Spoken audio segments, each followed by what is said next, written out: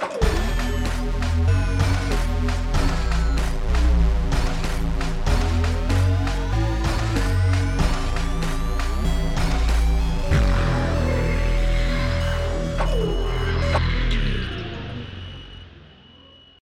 everybody, welcome to another episode of Watch from Mercury. This is an anime watch-along podcast. I am your host, Maxim Allen Lan. I'm your host, Alex Foss-Ella.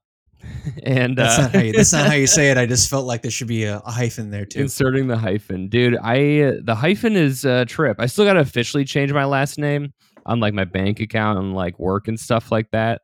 But people get it wrong all the time. My aunt thought my last name was Maxim Allen Lee. I'm like, Lee is my wife's name. What? I'm gonna let you in on a secret, bud. They're gonna get it wrong for the rest of your life. I wish that wasn't true for you, but that is what's going to happen. I never thought I had a tough name, but when I started going by Maxim instead of Max, when I would introduce myself as Max, people always went Matt. And I was like, no, Max, like Matt. And then now when I say Maxim, they like will go Max, and I'm like, no, it's Maxim, like the magazine. And then they go, oh. I do like, well, that is annoying and dumb. It is kind of funny that you accidentally tricked them into saying at least an acceptable version. Maxim. Yeah. Max? Yes. Yeah, I can work with that. And then with like having an easy last name, I was like, I'll hyphenate it. And it is easy, but then people like butcher it. I literally like, I have shown people, like a comedy show host, I showed her on Instagram, this is my last name, Allen Lan. And she brought me up as Alan Tan. And I'm like, why? Come on. Anyway. I don't think this is as annoying, but just I am very, very, very, very sick of explaining how many S's and L's are in my name to people on the phone, because they almost never get it right. It's like 2 S's and 2 L's, because I got to say that it's an L, and I got like, you got to do that E as an elephant, D as in dog, you got to do that whole thing. And so like someone once was like FOSSBLLA. I'm like, no, that's not how names work. I don't think that would be another consonant. Oh my God, dude. Yeah, I'm looking at your name and I'm like, how would I describe that to someone? But it is like 2 S's, 2 L's. No, it's not that hard. My name is the most Italian thing about me. Like, it's just Mamma mia. Yeah, it's just like Fossella. That's it. And also, fun fact: we've never gotten a clear answer from anyone what it actually means. No one. I've looked it up. Nothing. I have no idea what my last name refers to. I know more about my like, I know if you go far back enough, there's supposed to be your job or whatever. I could tell you the jobs of my great-great-grandparents, could not tell you why we were called that. I'm sure it goes back farther than that, but you know what I mean? Like, I know more about my family history than about like, what the fuck is that? What does my language think I am? I need to know. Yeah. I don't know. I know Alan is like it's like a generic like Scottish name. Yeah. Like, and I say that as someone who is almost like the ethnic majority of my makeup is like Polish. Everything else is like a small, tiny piece. So I'm just like, I don't know. I'm just like an American mutt at this point. I did my 23andMe, and you know how it changes based on like new information they get. So sometimes thinks you're one thing and then it changes, whatever. When I first got it, this is now no longer there. That's why I said that. But it said I was part Italian, part English and Irish, and part Iberian, which is like Spain and Portugal. And I told my dad, and he was just like, how do they know from a loogie? And I was like, did I just fuck with my dad's identity without meaning to? Yeah. Wow. I haven't done 23andMe, but I do know where the people came from on one half of my family, and I don't really know about the other half very much. Okay. But one of my great grandfathers was an illegitimate hidden child, so the records get a little sketchy around there. But he knew his actual parents, which was fucked up because he was born with red hair. And so the father said, that's not my kid, get him out of here. And he was given to a poorer family who were really mean to him. And so he knew who his birth parents were, so he would go in the town square and throw rocks at them. Oh because they wow. were the life he could have had, and Oh my god. that is fucked. Yeah, Don't that's do that. I had a family member who went through something similar where it was Yeah, like it's like I can't believe people did this back in the day. My grandma was telling yeah. me that like our Polish lineage only goes back so far because back in the day if you had too many kids, you would just trade them to another family sometimes. Oh my god, that's draconian. Yeah, they're just like, "Oh, we have too many kids and we can't afford them. You don't have enough kids. Do you want one?" And it's like, "You want to raise this one and have it work on your farm or whatever." Wow. I mean, I as a communist, I still find that horrifying. I did when I say redistribute the wealth, I didn't mean children. Redistribute the love and affection. Basically. And speaking of love and affection, if you love us and have affection for us, you can subscribe to the patreon.com/watch for mercury. You get bonus episodes every month. This month we sat down for 2 bonus episodes with Lawson Leong of the Ballin' Out Super podcast and had a good time talking about his Attack on Titan hot take and last second saves. We also released our episode on Paprika, so it's good. We're working through the Satoshi Kon movies. February's movie is going to be Perfect Blue, and then the March's movie is going to be, what was it? Mastermind? Was it? I forgot the name of Uh, it, but it's the we were thinking Satoshi of Kon. memories, but also we've promised Was it way back Memories? before I got sick that we were going to do the Attack on Titan movies. We got to do At them some point, eventually we will because I do them. watched it and I wrote notes, and they will not go to waste because that was not a fun hour and a half.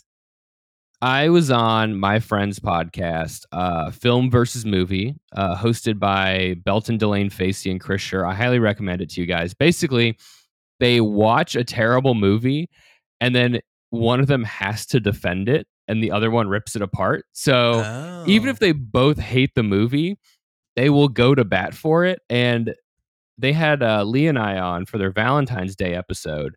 And it was the movie Valentine's Day with like Ashton Kutcher and Anne okay. Hathaway from like 2010.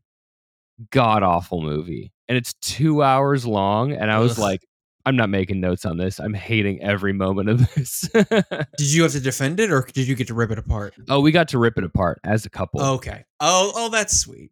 And meanwhile, the 2 normal hosts, Belton and Chris, defended it so well that it was making me mad that they weren't attacking it. And then after we get done recording, Lee goes, "So did you guys actually like that movie?" And they're like, "God, no."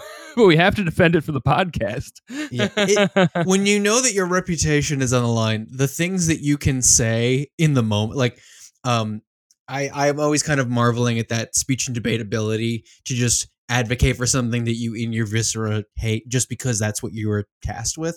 And my friend Mallory was like, "It's not that hard. Like, defend the case the crayons are edible." I'm like, "Well, you can eat them and they're not toxic and you won't die." And she's like, "Now say they aren't edible." I was like, "Well, while you can eat them, there is no nutritional value. So therefore, our cultural understanding of edible is not met." And she's like, "See, that was easy." I was like, "Oh, wow. Morals are flexible, huh?" It was Just about wait, crayons, but what else could it be about? Is my and point. just wait until you start getting listeners and money. Once I'm incentivized. And speaking of incentive, patreon.com/watch for mercury. Subscribe, get some bonus episodes, join the Discord. There are some lovely people in there. And those of you who subscribe already, we are so grateful. Y'all been a good time to talk about anime with and talk about Gunpla with and stuff. So get in there, patreon.com/watch for mercury. And before we get into the next episode of Metallic Rouge, it is time to read some listener mail, which you Thank can send God. in to watchformercury@gmail.com.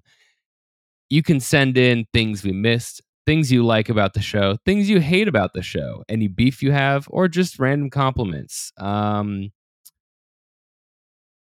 These people hate this show, I think. Yeah, I think we hate this show.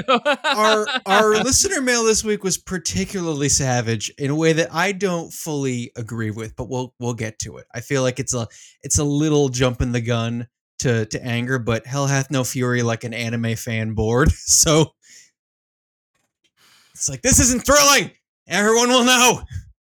Yeah, it's they fucking yeah.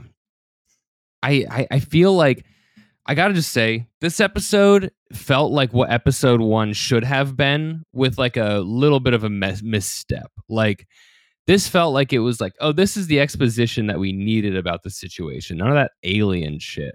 Yeah, just to jump a little forward, I thought everything that happened in it was perfectly fun and competent, but didn't it feel like it should have been episode like 7? It was way too early for episode 3. The Venus terraforming should have been a twist. The fact that there's a Gaza-like settlement of just neons should have been later, and that shouldn't have had a friend breakup so soon. So I was like, all this stuff I would like if there was more gentle setup for it. I think everything was fine for an early episode, but I think the friend breakup moment was way too soon. It was way too soon. So we will hear what our listeners think right now when I pull up the email that I forgot to open before recording. So as you keep saying things so that you can stall. Filling the dead air with my wonderful voice. Okay. Oh, yeah. First up, we have a listener mail from our friend Fergal. The moment didn't arrive for fighting. Boo. Hello again. I thought I wouldn't have to say about this episode because it's gone full Blade Runner again without doing anything interesting to me and lacked a cool fight scene, which is so far the only thing I'm getting out of the show. But then I would figure I could go more in depth with my issues so far. Just as iconic as Alex's dislike of aliens is Maxim's dislike of too many factions. Other way around. That is definitely intentional. If Fergal has been listening to this podcast for this long and has us mixed up, I would be so shocked. I'd be like, what is happening? Anyway, which is something I personally enjoy in large-scale sci-fi like Gundam and Dune. Witch from Mercury struggled with it near the end, but I think every faction in that show could have been used to explore the overall themes from different sides. A mega corporation that's fundamentally become a government, a resistance movement made out of the abused working class, and a governing body that's meant to keep the mega corporations in check but can abuse its own authority. If it had more episodes to effectively use them,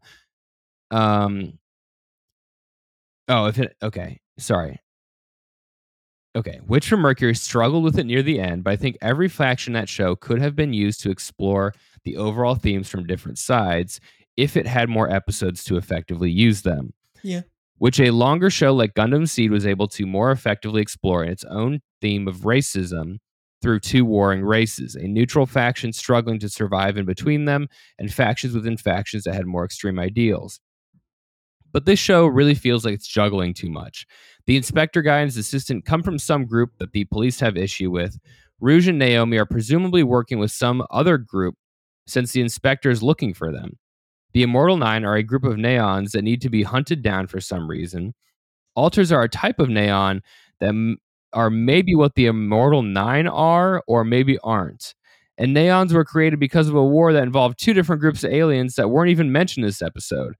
Also a carnival is about to be relevant for some reason.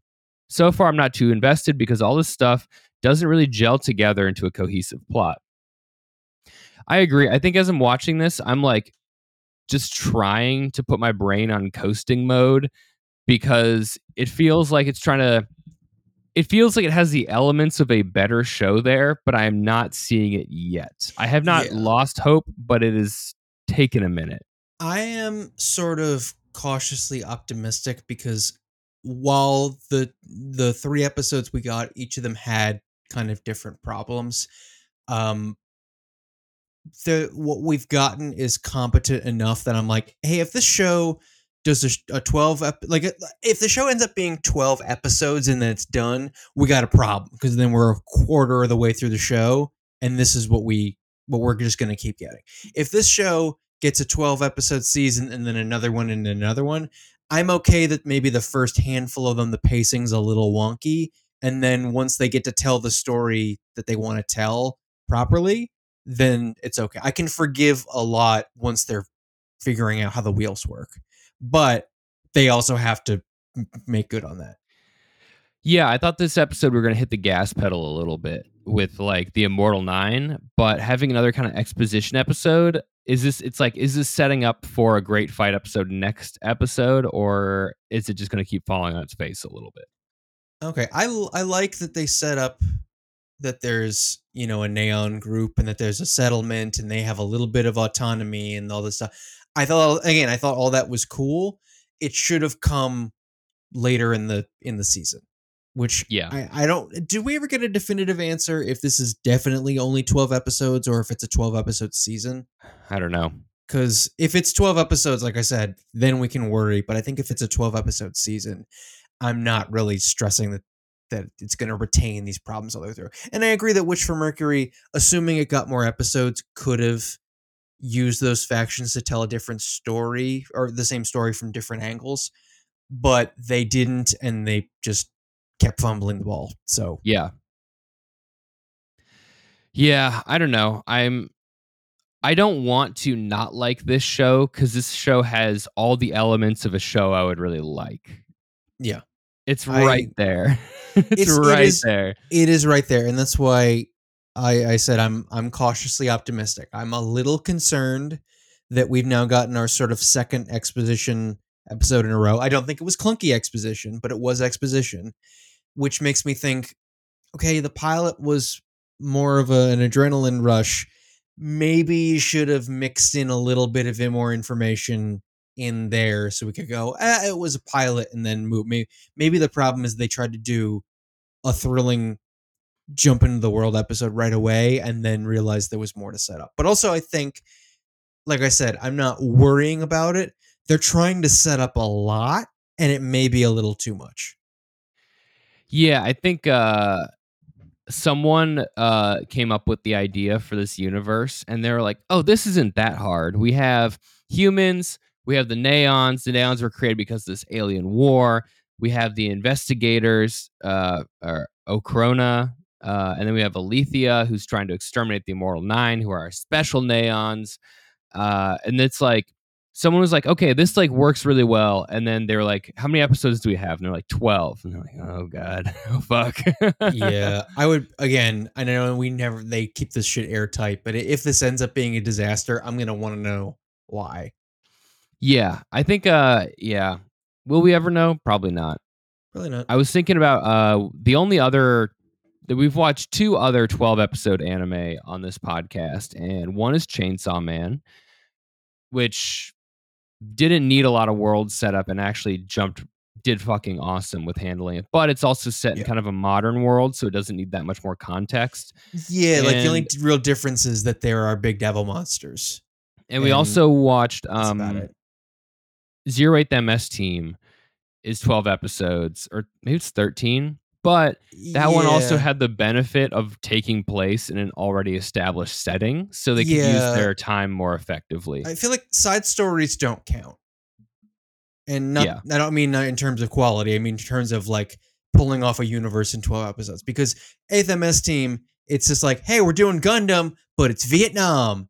Okay, without the rest of Gundam, I wouldn't know what that means and would require a whole lot more setup. But because I do know what it means, you can just jump right to the Vietnam and I know exactly what you're doing. Right. I think this show, for me so far, with what we've seen and how long we've spent with it, I think the aliens, I'm going to be like, get rid of the alien theme and we could have a cleaner thing going on with less explanation. Yeah, I like the idea of a war between two aliens and it getting and the political aftermath of that. But unless you can show me why it needed to be aliens relatively soon, as opposed to just there was a big war, as generic as saying a big war would have been, it would have been cleaner. If you can't do that, then it's going to be like, okay, well, we took that big detour to aliens in episode 2. Was it just so you could show off the cool spidery looking things? Because you could have done that with the military, and I hope they're not window dressing.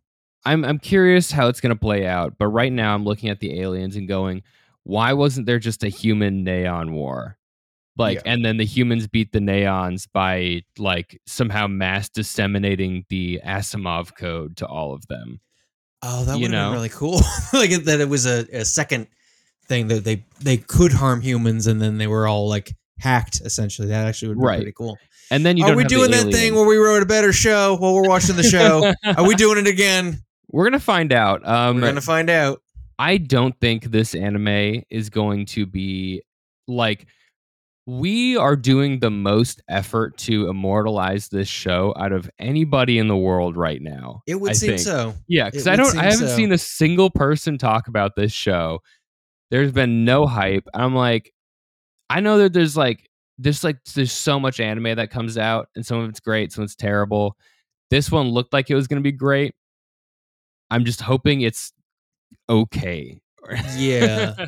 Yeah. I will reserve judgment. And like I said, if they fix some stuff, if this is just them working out the kinks and then episodes 5 through 12 are amazing and then it goes for a long time and is great, I am okay with the first couple episodes being kind of like, all right, I get, because if assuming this was a show that already existed and someone said, all right, the first four are kind of weird and then it's bangers, we wouldn't even be phased. We'd be like, okay, they handle it. But it's because it's so new, we're like, okay, is this, we're kind of trying not to jump to worse conclusions because we've been burned before as anime fans.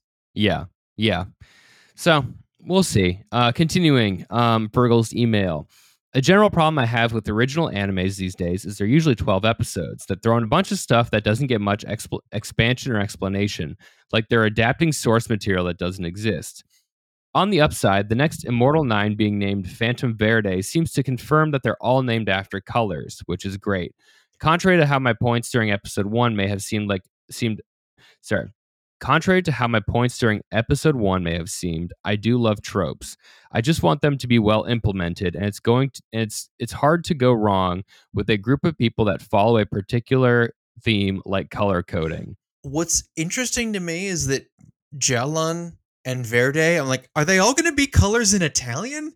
Because Giallo is Italian for yellow and Verde is green. Are we going to get Azzurre and Well, Grigio and Isn't Rosso?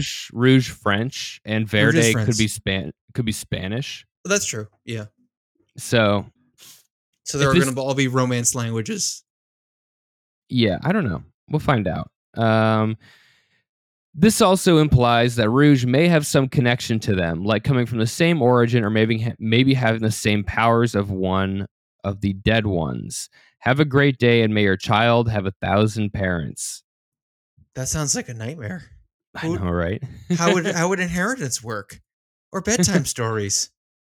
Did you listen to the Behind the Bastards on the Finders this week and last week? Yes, I did. Yeah, this cult gave all the men in the cult the job of communally raising all of the children. So the dads did nothing. They didn't interact with the children at all. They're like, well, Yeah, it's not my problem. they were all they kind of tragedy of the commons, the children. It's like, another dad will handle that. Like, no. Yeah. Some one dad. No, none. None? Okay. All right, moving on. Next email from Mike. Kind of wish we got an episode 0. Sup, guys? Don't know about you, but I'm starting to wish we had a prequel episode. I get that with a 12-episode run, the pace has to be fast, but the obligatory buddy duo split fell flat for me because I have no idea what Rouge thought she was signing on to or why she's even with whichever group she's with. Rouge is peak just cuz hero energy, and I don't feel like I have a good grasp on what she does and doesn't know or care about, which isn't great when we're getting political. Yeah, I think you hit the nail on the head here. We have no idea what her internal motivations or expectations are. We never even got, and again, episode 3, we could get a big old flashback episode that fixes all of this, but where we're at right now, one of my main beefs with the pilot was she meets Naomi and she's like, oh, you were behind the birds. I'm like, well, what was that relationship then? How did you guys meet? Did you meet a bird? Did someone say you're going to meet a bird and it's someone as your guy in the chair? Like, what was happening before this? Because I understand they don't need to super go into we're killing the Immortal 9. I would like a little more, but at a certain point, it's like, they're bad. We have to take them out. But I would like to know more about who she is, why she wants to kill these, why she's not subject to the Asimov code. And it feels like we got to meet her big brother this episode. I think we're going to get all that. The question is, are we going to get it paced properly that it's satisfying? Yeah. Let's see. Continuing. Although wish we didn't have any of this stuff with the space FBI man and the Mars cops in this episode. I hope it pays off in any way next episode because that was a lot of nothing. One thing I want to see is the whole economics of Neons. Have they just been running whatever machines the visitors gave them the entire time between the war with the usurpers and the present? They clearly stopped producing the military models, otherwise they wouldn't be considered more valuable than the regular ones. But how cheap are the regular ones then? Because this isn't Signalis, where they're mass producing a dozen or so robot designs. Each Neon we've seen is individualized. So constantly losing however many a year on Venus shouldn't be sustainable unless the cost is stupid low. Which then opens the question of did uh, did the presence of Detroit become human, the economy, aka creating massive unemployment. Wait, which then opens up the question of did the presence of Detroit become human, the economy, aka creating massive unemployment and have other socioeconomic side effects. Does that explain the gradual shift in the treatment for the Neon Town? I can already hear the writers slash producers doing the Palpatine quote unquote stop asking logical questions at me. And all I can say to that is, quote, blame this on the misfortune of your writing decisions, Mike. Mm. I Yeah. think, I mean, there's slave labor, clearly. We've seen them working the fields. Like, it's the signifiers could not be more blatant. So I'm assuming, I mean, they said a little bit in this one that the reason why they have like a neon advocacy group building is because they were given autonomy for a bit and then it was taken away. I don't know about you. I was getting major Palestine vibes from this episode. And like, they're really leaning into like the settlement, taking away the rights thing. And like, Oh, yeah. so I don't know what it looked like, and I do want to know what that looked like, and that's why one of the reasons why this episode was a little frustrating was because all that stuff about the Neon Group and the terraforming of Venus would have been more impactful if we just watched some adventures first and knew what neons are capable of and how they were made a little bit more fleshed out, and then have a big reveal that's like, oh, they have some kind of power that now we're going to work with because but they jumped to it too fast, just like they jumped to the friend breakup too fast. And I was just like, this should have been episode 7. It feels like episode 7, but it's episode 3. I like the economics point. This reminds me of the guy who went through all the Harry Potter books and marked every time they spend money and how much money they spend on it, and was like, none of the money, the currency system doesn't even make sense. Like, how is the chocolate this much, but then like ordering a whole new set of robes is this much? What? That's what. Okay, we see the ex-military, the combat neon Dahlia die. And the doctor is like, her employer is going to be mad at me because she died, because presumably she's valuable. But they're also sending just a fuckload of them to Venus to just get melted. So, like, what's valuable? Yeah, well, they said the reason why they'd be mad at him is because they get some kind of kickback for taking in ex-soldiers. Yeah, so I'm sure they don't. I assume to make them functional slave labor, they're probably not crazy expensive to make. They're probably more worried about the bribe, essentially, of taking them over to here. So I was okay with that. Okay. All right. Okay. Well, thanks for writing in, Mike. Hopefully we will get some questions. Next up, we have an email from Melancholy Price, first time writer in. So thank you. Unless you're writing under pseudonyms, which would be very odd for a podcast. Either that, or we got an anime listener mail from an emo band. Yeah, right. Subject line: Zero chemistry. How to get it to 1%. Hello, Alex and Maxim. I feel like I should be enjoying Metallic Rouge. I look at the plot to episode 3, and on paper, it should have been compelling and intriguing episode of anime. I don't think the writing is bad. I could even be described as good at times, without the need for me to be maggoted on martinis or android heroin. I think the problem is there is zero chemistry between the two leads. In sub or dub, the problem is the same. I think it's astonishing that this has happened. How would you both fix it? Also, this show blew its first cliffhanger. Thanks, Melancholy Price Hong Kong. Hey, we've added another country. We've added another Yes. place in the world to our listenership. Tomorrow the world. I want to be 1,000% honest with you. Whenever someone says these people have no chemistry or these people have good chemistry, I have never understood what that even means. Never. I don't. No one's ever been able to explain to me what that means. I'm like, is it they're good actors together? Is it a writing thing? Is it like what is that trying to tell me? It's just a shorthand I've never understood I think culturally. that mostly that all comes down to writing and the actors in like live action shows. Like in a live action show, two people have good chemistry. If the actors are like friends and they like each other, they're Mm, gonna have fun and act better, and they might even get things that are not in the script into the film, and you can tell they enjoy being there. With animated stuff like anime, what makes them have good chemistry, I think it all comes down to writing. I don't think they have bad chemistry, but I think their Naomi and Rouge, their whole relationship is like it kind of feels like it doesn't feel like true friendship, hmm which is odd for two leads of a show because that's what we're used to seeing. It's not really friendship and it's not really coworkers. It's kind of like Naomi is sort of her boss, but she's like really nice. I don't Yeah, know. I'm getting. Here's the thing. I'm getting friend vibes, but the problem is we don't have the weight of what was their relationship like before we met them. So Right. we meet this friendship. I don't know, a third of the way into it. They probably haven't known each other for that long. They're not close, but like whatever their partnership is. Let's say they're partners. But because we don't have a whole lot of backstory, we never got that episode 0 type information. Anything they do that could have more significance and weight because of what we know they went through earlier, we don't get because we don't know any of it. Right.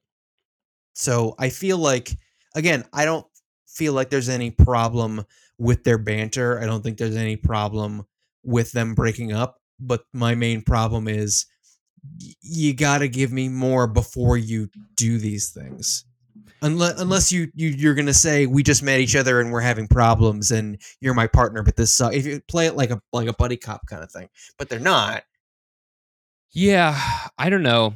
I think it would be interesting to me if we had a little backstory on Naomi where we see that she is kind of like cold and dismissive about neons. So hmm when she's like, "Oh, they're just equipment and tools," and in this episode, basically, she realized she actually hurt Rouge's feelings by saying so, right? Yeah, Where I feel like it was just kind of brought up, and it didn't feel like it was something she like really believes. But we also don't know the like what job they're doing, and like yeah. We don't know I don't enough know. for this fight, which I thought was well written enough to hit. We didn't. It's Yeah. all payoff, no setup. If I wanted to improve the chemistry, I would have set this up where something like Naomi has a stake in Rouge, like maybe she's like really attached to her, they are good friends. So when Rouge goes on these fighting missions or any of this espionage stuff, Naomi is like actually like really worried about her. Like I Yeah, think that would be interesting. Um I think now that I'm thinking about it, I think the fact that they meet for the first time properly in the first episode is kind of a hindrance because I'm guessing they didn't get to be besties while she was a bird robot. right. So it could have only been more of the same or even kind of less intimate Yeah, friendship I mean, wise. it's So, like like, okay, if you're gonna have them do stuff like this earlier, you have to make me believe they've been through it. Like we meet Spike and Jet first episode, and they with one pilot that kind of begins and ends in the same sort of place, you go, oh, this is just one of their stories. And you feel the weight of, and they say we've been together for 3 years. And because it was so crazy and because it ends in the same place, they're having bell peppers and beef again. You go, yep, it was this for 3 years. And he's been cleaning up after his mess. And now I feel it's a much better get you right there than we're getting now. yeah, I agree. I totally agree. Them meeting for the first time is odd. Yeah. When I meet coworkers that I've emailed with or had meetings with remotely, and then I meet them in real life at a thing, it's not like we say hello. We don't have chemistry. What happens when you part ways because one of them got rid of your chocolate? If a coworker threw out my chocolate, I would be furious. Me too. Oh man, I can't believe I'm going to say this on a podcast. Like a week or two ago, I bought some, like cherry slices, the candies. Mm-hmm. I bought a bag of those. I don't eat a lot of candy, but I was like I was at the grocery store, I got it, and I brought them home. I'm eating them at my desk, and I ate like half the bag. So I was like, I'm going to put these in the pantry so I don't eat them all right now. I put them out there. I come out like 3 or 4 hours later, and they are gone. And I go to Leah, I'm like, what happened to my candy? And she's like, your what? And it's like, my candy that was on the shelf. She's like, I threw it away. And I was like, why would you throw it away? And she was like, I thought it was old. Oh no. So I've been holding it over her head for 2 weeks. Of course, I'm not mad about it. It's like an accident. But like, if it was a coworker, I'd be like, you are fucking At my first job out of college, I'm not a coffee drinker, but I tried to be a coffee drinker for a little while. And I was using milk that was in the fridge because I thought it was the office milk until one day written on it was not communal milk. I was like, oh God. I didn't say anything because I was so ashamed, but I felt the shame. Oh, dude, I do feel terrible about that. Yeah, I had one of those where when I was lifeguarding, someone brought in a whole pizza, and the rule for lifeguarding in the guard room was if there's food on the table, it's for everybody. Like if there's pizza on the table, a lot of times what happens is there'd be a birthday party or something in the pool area, and a parent would give us a whole pizza and be like, here, you guys, we have an extra one. Like, thanks for working today or whatever. There's this whole pizza there. I come down on break, and I get a slice of it. I'm eating it. Another lifeguard comes in, and he's like, what are you doing? And I'm like, eating pizza. He's like, that's my pizza. And I was like, this isn't here for everybody? He's like, no, I brought that whole pizza for myself. And I was like, why is it on the table then? And he opens the box and he sees that I am eating one slice, but the other lifeguards on break have basically eaten the entire pizza. Oh. Yeah. I was and then we all had to get talked to by this, like, at our next like big meeting. It was like, guys, please label your food. Like, yeah, I did an open mic once, and I had just received a really nice cake from my job because it was my birthday, and I had like my stuff over in the corner, and I went to go talk to somebody, and I see people starting to sniff around my cake box, and I was like, blah, blah, blah. It's mine. I am not sharing this icebox cake for Magnolia. It's too good. I'm sorry. You got to defend your stuff. I truly had to. I would have pissed on it if it would have helped. Not on the cake, on the box. I'm not a lunatic. But you should have some like weird, creepy hentai stickers to put on the box. Like, we all know who this belongs to. Don't touch it. Anyone still around? Well, you've got a story, don't you? All right, last piece of listener mail. This is coming from one of our anime sugar parents, Threnody. Trinity. I think it's. We tried to clarify this in the Discord.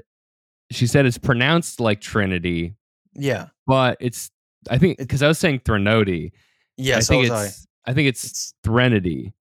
I think it's more like it's like Trinity. So it rhymes with Trinity, but it's not Trinity. Okay. Yeah, it's either Trinity or Threnody. I think it's Threnody. Okay. Oh, I thought it was one of them silent H's.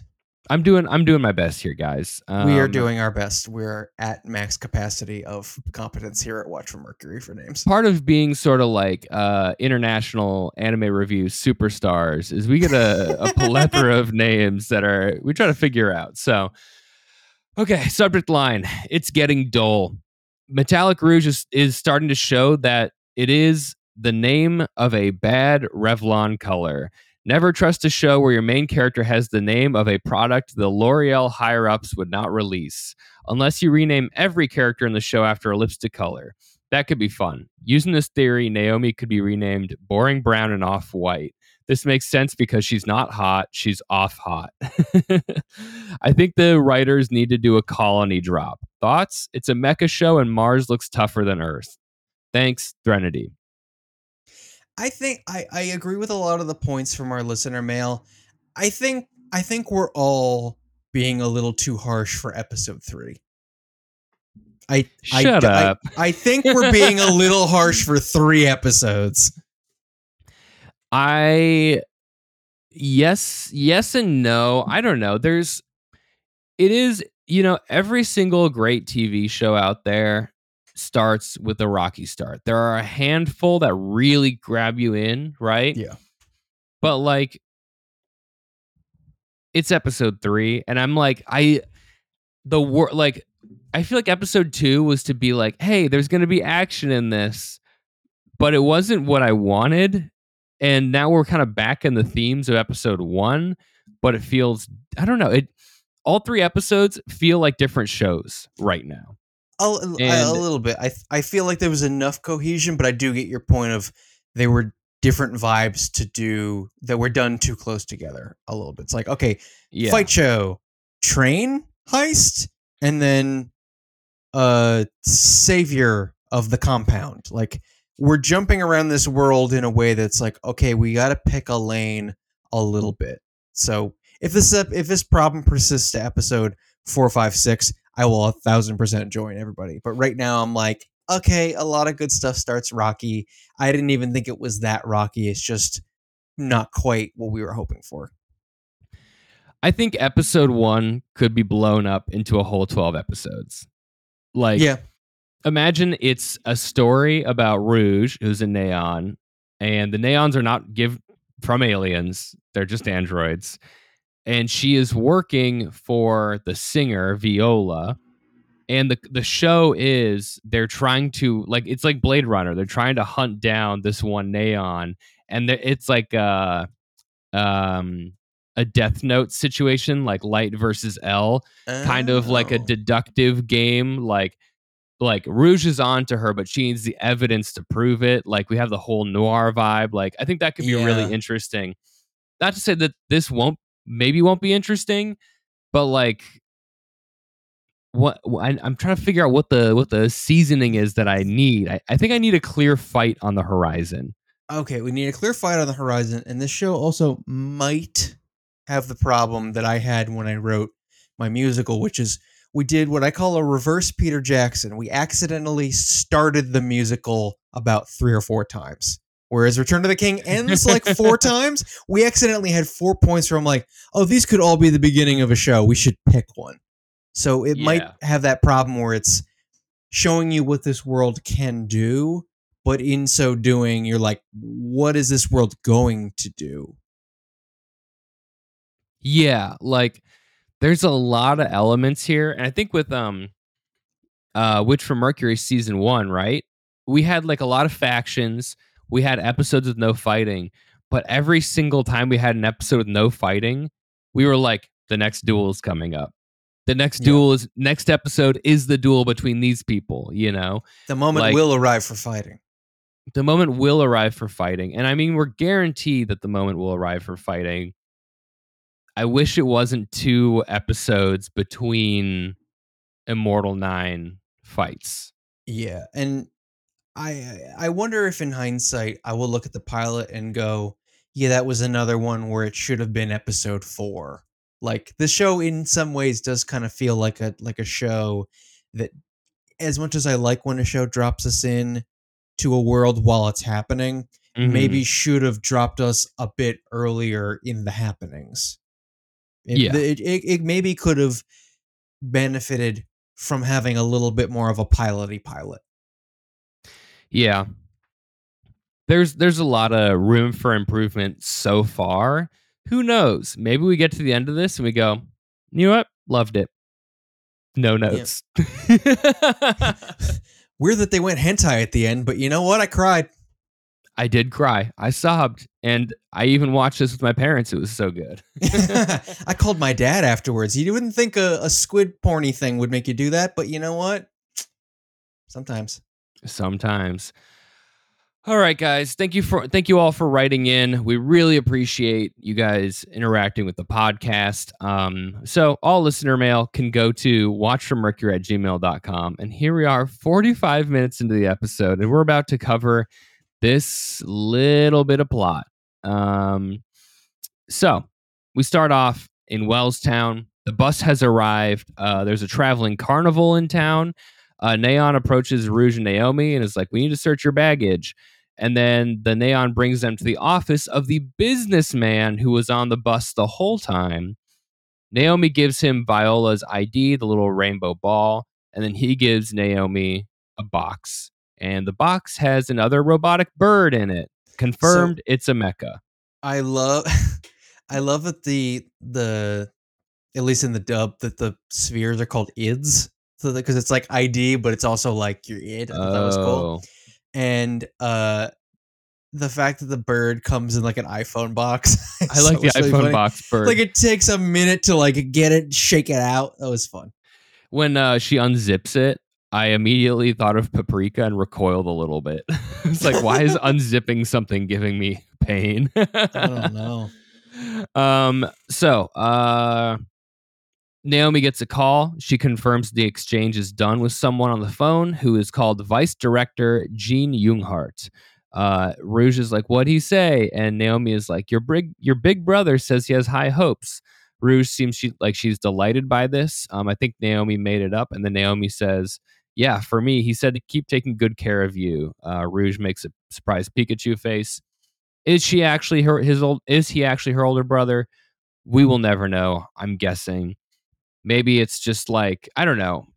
Who knows how they're gonna flesh out this relationship? I'm curious. Yeah, I think if there was one thing that I would really want to see that could actually solve a few problems at once, it would be like, okay, who's this guy? Why is he called your brother? And why did he is like your Charlie to your Charlie's Angels. He's sending you on these missions, and why? So if we just get if we get a moment with that character and he just does a big exposition dump, it actually could kill several iPhone birds with one stone. Yeah. I'm excited for him to give us something. The intro music plays. This time I paid attention again.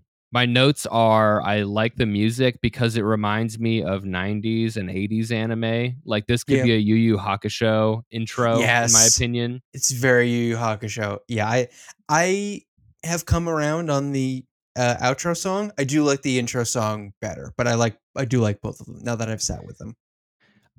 Okay, we go back to the episode. We are in some fancy schmancy space station hovering over Earth. The director plays piano. He has the IDs of Neas and Arceus in front of him. He gets like a hologram call that Viola's ID has left Mars, but Acrona has been snooping around, and he's like, "We will take measures to stop their discovery." Blah, blah, Is blah. Acrona like the FBI? Yeah. I was kind of getting like I'm okay with there being a bunch of factions as long as they're clearly delineating what each one of them is doing. I would prefer there weren't a lot of them, but if you just tell me exactly what they're doing and why, I will forgive some of this. Because real life, like you and I are obsessed with history podcasts. How many hundreds of organizations have we had to hear the names of? Oh yeah. It's like, okay, Oh because yeah. that's what happens. But narratively, it's like, okay, don't just say a Corona and show me one guy. And like the fact that you're now showing me cops, I'm like, okay, so they're not cops. And also, I love that this show kind of hates cops. I'm here for that. But that's beside the point. But I can't go on these sort of inklings forever. It's going to feel muddy. Right. Yeah. I think it would help if I know we were on the plane when the inspector came to Mars and he was like, "Our suspect is on Mars." I think it would have been nice if he and his Neon were just like, "We got to find the guy who does this because blah." Like if Yeah. they just said it one line, that'd be nice. This Go hopefully ahead doesn't, and but maybe has the Akira problem that like one line just kind of said out loud would have just trickled down, fixed a lot of stuff. yeah, get at me at watchformercury@gmail.com and inevitably correct me and be like, he did say it. But it's not clear enough to me at this point. So the hologram guy also mentions that the carnival is in town in the same town as Rouge. And he's like, Oh, that's a coincidence. So Chekhov's clown. Yes. I think the traveling carnival is probably Jalen's thing because he's kind of a Joker looking guy, like a Okay. clown. Yeah. Um, It's definitely going to be evil because we see the big scary boat thing fly in the end. yeah. And I was just thinking, like, man, a traveling carnival this far in the future, like. I feel like when we're that far in the future, our options for stimulating our brain are going to be so far beyond watching a carnival. Yeah.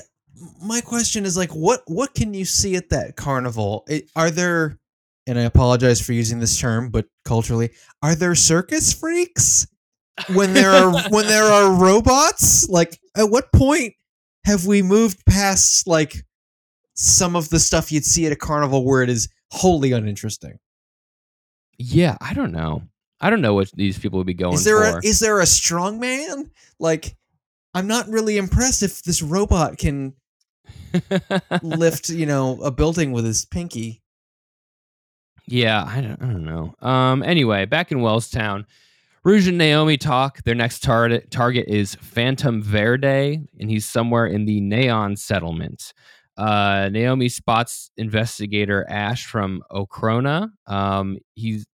They're down in the plaza below. Naomi eats some chips that are delightfully named Chips Tortilla. I Love that I translation. I have also noted that. I was like, if he doesn't say it, I'm going to be like, she's eating chips tortilla, huh? Yeah. Also, Yeah. I don't know. My notes are a little out of order, but I believe they refer to a neon as a scarhead, so it is confirmed that that is a slur. Yeah, later they do. Oh, it's Yes. later. Okay, apologies. My notes are a little scattered. Um the Ash's assistant Neon explains he exposition dumps a little bit, saying the largest Neon settlement on Mars is in Wellstown. Naomi explains to Rouge that the entrance to the settlement is heavily guarded. Only certain people can come and go. And then we get like a little scene. They go to the sauna and they kind of just reflect on the Gene's plan, I guess. And I do have a note here. I know we gotta stop talking about this, but like a remarkably unhorny sauna scene. Yeah, they're just living their lives. I was good with Yeah. that. It's all about the camera angle. I tell you what, the male gaze really Yeah, does things to a show. it really does. I Do we know a lot about the crew of the show? Like, are there women in the writers' room? And I honestly, it just occurred to me now. I'm like, oh yeah, I don't think we ever looked at the credits. I don't know. Let's see. Does this thing have an IMDb page? Do they make IMDb pages for? They I guess we'll just do must. anime list. Okay. So far, it's got a 7.13 on my anime list, so it's decent. Let's see. Okay, Staff. Um, because this show written like and or show ran by the guy that made Tenchi Muyo. Different show. let's see. There's a lot of faces. Looks like there is at least one woman on script. Okay. A lot of theme song people here. Yeah, I mean, I'm scroll. A lot of these faces are just not. They don't. They have names but no photo, so I don't know if they're men or women Okay. necessarily. Gotcha. But there is at least one woman on staff. Okay, well, we've got some kind of foothold. I wish that was more, but we need more. And so speaking of women, back to our women in the future. They go to eat after the sauna. Rouge notices her chocolate is gone. She's like, "What happened?" And Naomi gave the rest of the I kids thought it on the was old. I bus. threw it out. Yeah, she's like, "Oh, I gave it to the kids on the bus. You grew up." And I love when the kid goes bye bye, because it reminds me of the baby Grinch from the Jim Carrey Grinch. Rouge, I'm going to buy more. Naomi, no, you're not. We have a strategy meeting. Rouge, Jill said I was free. She said freedom means I can make my own choice. Freedom, you know, there's no such thing. Acting on your own free will disqualifies you as an agent. Rouge, I don't fight. I always fight on my own free will. All you do is stand behind me and watch. Naomi, don't get smart with the person who makes that all possible for you. You're nothing but a tool for Alethea. Just a piece of equipment, really. Rouge storms off. Um, she's walking through the city saying stupid Naomi a bunch. Naomi is listening to her through her earpiece. Uh, Rouge throws her earpiece on the ground, and then she spots 3 soldiers hassling a Neon, and they're like, "We're going to dispose of you. You're broken." This is where we hear them say Scarhead, so Yes. And by the way, confirmed slur. all the stuff that happens in that breakup scene, I thought was good. It just didn't pay off enough. Like, we didn't have enough that went. I keep saying it, but it's true. We didn't have enough just watching them be friendly enough or getting to know them as people Yeah. that would have really felt. I would have really felt something watching that, because the dialogue is good. I didn't have any problem with any of the writing in this episode, other than that it feels like they're speed running. Yeah, they're like so speed running. I just don't understand it. So um they're hassling the Neon. They're like, "We're going to dispose of you." And then Rouge approaches. She throws a soldier to the ground and yells, "Neons are not tools or equipment." The doctor from the bus approaches. His name is Dr. Afdal. The soldiers recognize him, and the Neen they were bullying is Rion, his assistant. Afdal says Rouge is also with him, and then the soldiers leave, and they're like, "Just bring us the you know what," which is crazy to say in front of just random people on the street. Yep. And then my other note here is Rouge threw a soldier on the ground. They should have shot her right away. She fucking Aikido through that soldier. It was really fun to watch, but also it's like, and there were no consequences? Okay. Yeah. Oh, the doctor's here. All right. Carry on. Are cops better in this world? I don't know. Rouge wants to get inside the gate. She mentions it to the doctor. He gives the soldiers some nectar, and they pass through the gate to the Neon settlement. Inside, we see Huey meeting with the Council of Neons. They're debating whether or not they should meet with Rouge. They're all skeptical, but their leader Yuval says they should meet with her. And then we see shots of the Neon settlement, which kind of looks like a dark Blade Runner slum, essentially. A little bit. The doctor goes into a home, and he treats a former military Neon named Dahlia. And I think this is hilarious that they go, he's like, "Hold her down. Come on, help me hold her." And then he's doing is just like injecting her with nectar, presumably. So it's like, like, what does a Neon doctor do that isn't just squirt goo into people? I mean, if we really think about it, squirting goo into people is a big part of what doctors do. That is a big part of what doctors do. I never quite phrased it like that, but I'm like, yeah, there's a lot of goo squirting. A lot of goo squirting. A lot of squirting that goo. It's good goo. It helps you out, but... Outside, the doctor's smoking a cigarette, which he does so much of this episode. Sure does. He smokes cigarettes like he's an actor on a sitcom who is like leaning on that cigarette for his performance. Yes, like he hasn't. it's business, as they say in acting. Smoke that cigarette, and they really want you to see it. It's like big in the frame too. Yeah. So he explains to Rouge that Dahlia's signals are messed up. Basically, she's operated too long outside of her lifespan, but her employer won't let her die. She doesn't even have the right to die, essentially. Rion says that employers who hire combat neons get a subsidy. They're literally consumable goods. Then they ask where Rouge is going, and she's like, I don't know. Where should I go? And at this point, I would be like, go away. She's then approached by the CFN council members, the Council of Free Neons. Somewhere else, there's a CFN member who has the bad haircut who didn't want to let Rouge in. He is approached by Jalen, and his name we later find out is Dumas, which is spelled like dumbass. Back in Wellstown, investigator Ash tries to meet with the Wellstown chief of police and is totally ignored. Naomi feels bad about what she said to Rouge and bought her chocolate. And then she realizes that Rouge headed to the Neon settlement. Back in the settlement, Rouge is brought to the CFN. She sees Huey there. He saw her transform that night in episode 2. She meets with Yuval, who is their leader and also a child. Elsewhere, the doctor visits Dahlia again. He is skeptical of the CFN because he keeps saying that like fighting for freedom goes too far. Yeah, he's he's very world as a vampire misanthrope. Like, oh well, once they get power, they're just going to abuse it too. He's thinking that they're going to be like the French Revolution, and we're going to get like a robot Robespierre, and there's going to be too many beheadings. And on the one hand, I think that they could use that interestingly if he's just sort of like so curmudgeonly that he's against anyone doing anything.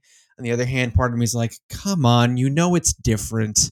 But Yeah. also to be fair, he's a little bit of a prop for the show to make its point clear on that via Dahlia. So I get it. She's like, is it? Like they actually let her talk, like in a way that really helped. I don't know. I think he's just there because the show, the producers ordered too many cigarettes, and they're like, "Well, somebody got to smoke these." That's how this works, right? That's how this works. He's animated cigarettes. You got to get rid of them. So Dumas comes in and is like, "Hello, long time no see." Back over to Rouge. Yuval gives her a tour.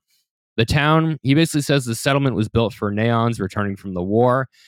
The Asimov Code prevents the Neons from fighting for freedom because they have to obey and not harm humans.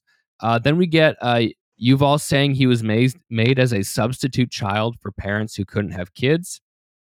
He says that he had 23 parents, and then some other Neon is like, there were some who used Yuval, a permanent child, for evil. And I was like, who the fuck is blowing up Yuval's spot right now? Like, who?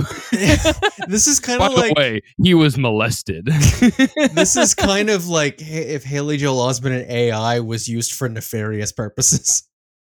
Yeah, this is like, I don't know why he said he had 23 sets of parents. I don't know why that was important. Just to say that he's old, but then we only get to meet him for a little bit. And I also don't know why they made sure to be like, this little boy, this robotic little boy, had bad things happen to him. Like you're interrupting his little speech to be like, don't forget you were molested, sir. I thought it was more like they used him to do bad things. I don't know. I mean, I'm sure it was both. Maybe? He's had 23 sets of parents and this world is fucked. So I'm assuming it was a little column A, a little column B. It felt like he was going to make a point, and then the other Neon was like, and also in case you think he's weird, just know that this happened to him. Just know 2 of his parents were Hitlers. Yeah. So he explains that there are a group of Neons called Alters who rebel against the humans by force. The CFN is in contact with them. There's an informant in the settlement. Yuval. What we seek is not your strength, it's your free will. You aren't bound by the Asimov Code. You interact with humans as an equal. That gives your existence itself great meaning. Even just knowing that a Neon like you walks in step with us will give many Neons hope. I think, I'm assuming we're going to get some backstory on this, but I wonder if this show would be helped out if episode 1, at least just for a split second, showed us Rouge being created. Just show her, literally day 1 of her existence, some scientists or whatever, and why she's different, so that we know as she's going about this that like she's built different, because they tell us, but I want more, and I'm hoping this isn't a replay of Soletta. Why does she look like Aerie? Oh, because she's a clone and it sucks. But I wonder if. I hope that the legacy of this show for us, because I don't know if it's going to be big enough to have a legacy per se, but isn't going to be like, man, if they had just written episodes 1, 2, and 3 and then started where they started, it would have been better. Yeah. Once again, feels like they're writing this week by week. Anyway, but I wouldn't be surprised either. So elsewhere, Dumas and Afdal conclude talking. Afdal takes a swig from his flask and then goes, he's full of shit as always. Dahlia dies and then is promptly thrown in the trash, which I know is sad, but is also hilarious. They've sent a literal just a garbage truck to come get her. It was sad. It was fucked up because it was funny because it was sad. We're just like, wow, that's how they get rid of these, huh? Imagine like a family member dies and you're like, oh, well, we got to put her out in the street right now so the bulldozer can come and pick her up. Like, I don't know. It's like a little like, You're not gonna like let her live in the house for a little bit or like give her a burial. Like, nope, straight in the garbage. I don't know. Right to the mass grave. No Shiva, no nothing. So Rouge walks to the settlement and ponders the situation when Rion comes up to her and then tells her that Yuval wishes to see her. Naomi's bird spots this. Rouge enters a building alone to find Yuval dead. The other CFN members walk in on her, finding him dead, and they're like, "Did you do this?" Which is a trope I'm kind of sick of in TV. And then they, to be fair, are instantly like, no, you didn't. They move on pretty quick. But valid question. Dumas tells them to keep it quiet so the humans don't get involved, which is, I mean, he is Phantom Verde, right? Probably. Yeah. I think so. Elsewhere, the doctor approaches the soldiers, and he like tips them off about something. And then back in the police station, we see soldiers running down the hallway, and the investigator tries to talk to the police chief again, and the chief gives him nothing. Outside, Naomi wonders about what's happening, and we see an airship approach, and that's the end of the episode. Why is the investigator talking to the chief of police, even though he's not going to talk to him? Don't know. Why are these scenes included? Don't know. Don't know. An airship on Mars with a balloon? Come on. Come on. The last shot is a little abrupt. I think we can all agree. It should have either faded out or gone like 1 second longer. It would have been fine, but it kind of felt like, oh, where's the rest of this moment? I didn't even need more than it just flying. Yeah. It just needed to be a tiny bit longer. Yeah, agreed. And that's the end of the episode. Is it going to keep sucking? Is it going to get better? We'll find out next week. On Metallic Rouge. I wouldn't say it sucks, but I could see a potential future timeline where we've watched the whole thing and we're like, so that sucked, huh? A lot of this is cautious optimism is keeping me afloat. I also I forget where they did it, but good on them for showing us Venus and how fucked up it is. Whereas Witch from Mercury told us how fucked up Mercury was and never actually showed us how anyone would live there. Oh yeah, I forgot that part of the discussion where they're like, yeah, they're sending Neons to Venus to terraform it, and they just die and they can't recover their bodies. Yeah, which I like. That's super messed up. And again, that's very Blade Runner. Like they were built to terraform, or I forget exactly what they were doing, but disposable slave labor. Yeah. So we'll see. We'll see how this improves. It's gonna be great when Naomi has that monologue about tears and rain. Yeah, right. I want to find out that Naomi is a Neon. That's what I want. Oh wow! Well, when Edward James Olmos gives her a little unicorn out of origami, we'll know. Well, guys, thank you so much for listening. Continue sending in your listener mail to watchfrommercury@gmail.com and subscribe to the Patreon, patreon.com/watchfrommercury. Get bonus episodes and join the Discord. But we're so grateful to have you all listening. If I was watching this show alone, I would have stopped halfway through episode 2. But since I'm doing this for a podcast and having fun discussing it with all of you, I will keep watching it. Yay. So that should be on the poster for Metallic Rouge. I'd have stopped, but there was a podcast to do, so yeah. I kind of signed up for it, and it's only 12 weeks, so it's not the worst thing. Yeah. And please leave Watch for Mercury 5 stars and a nice review on your podcatcher app of choice. I forgot to ask for that for like a whole year, and it really helps the numbers. And if you don't want to give us 5 stars, don't put anything. It can only harm us if you go below 5. Yeah, we had someone give us not 5, presumably because they're an old homophobic dickhead back in the Witch from Mercury days. So we're trying to rebuild that score. Hit us with the 5-star review on Spotify and Apple Podcasts. Just hit the little button, hit the other button that says 5.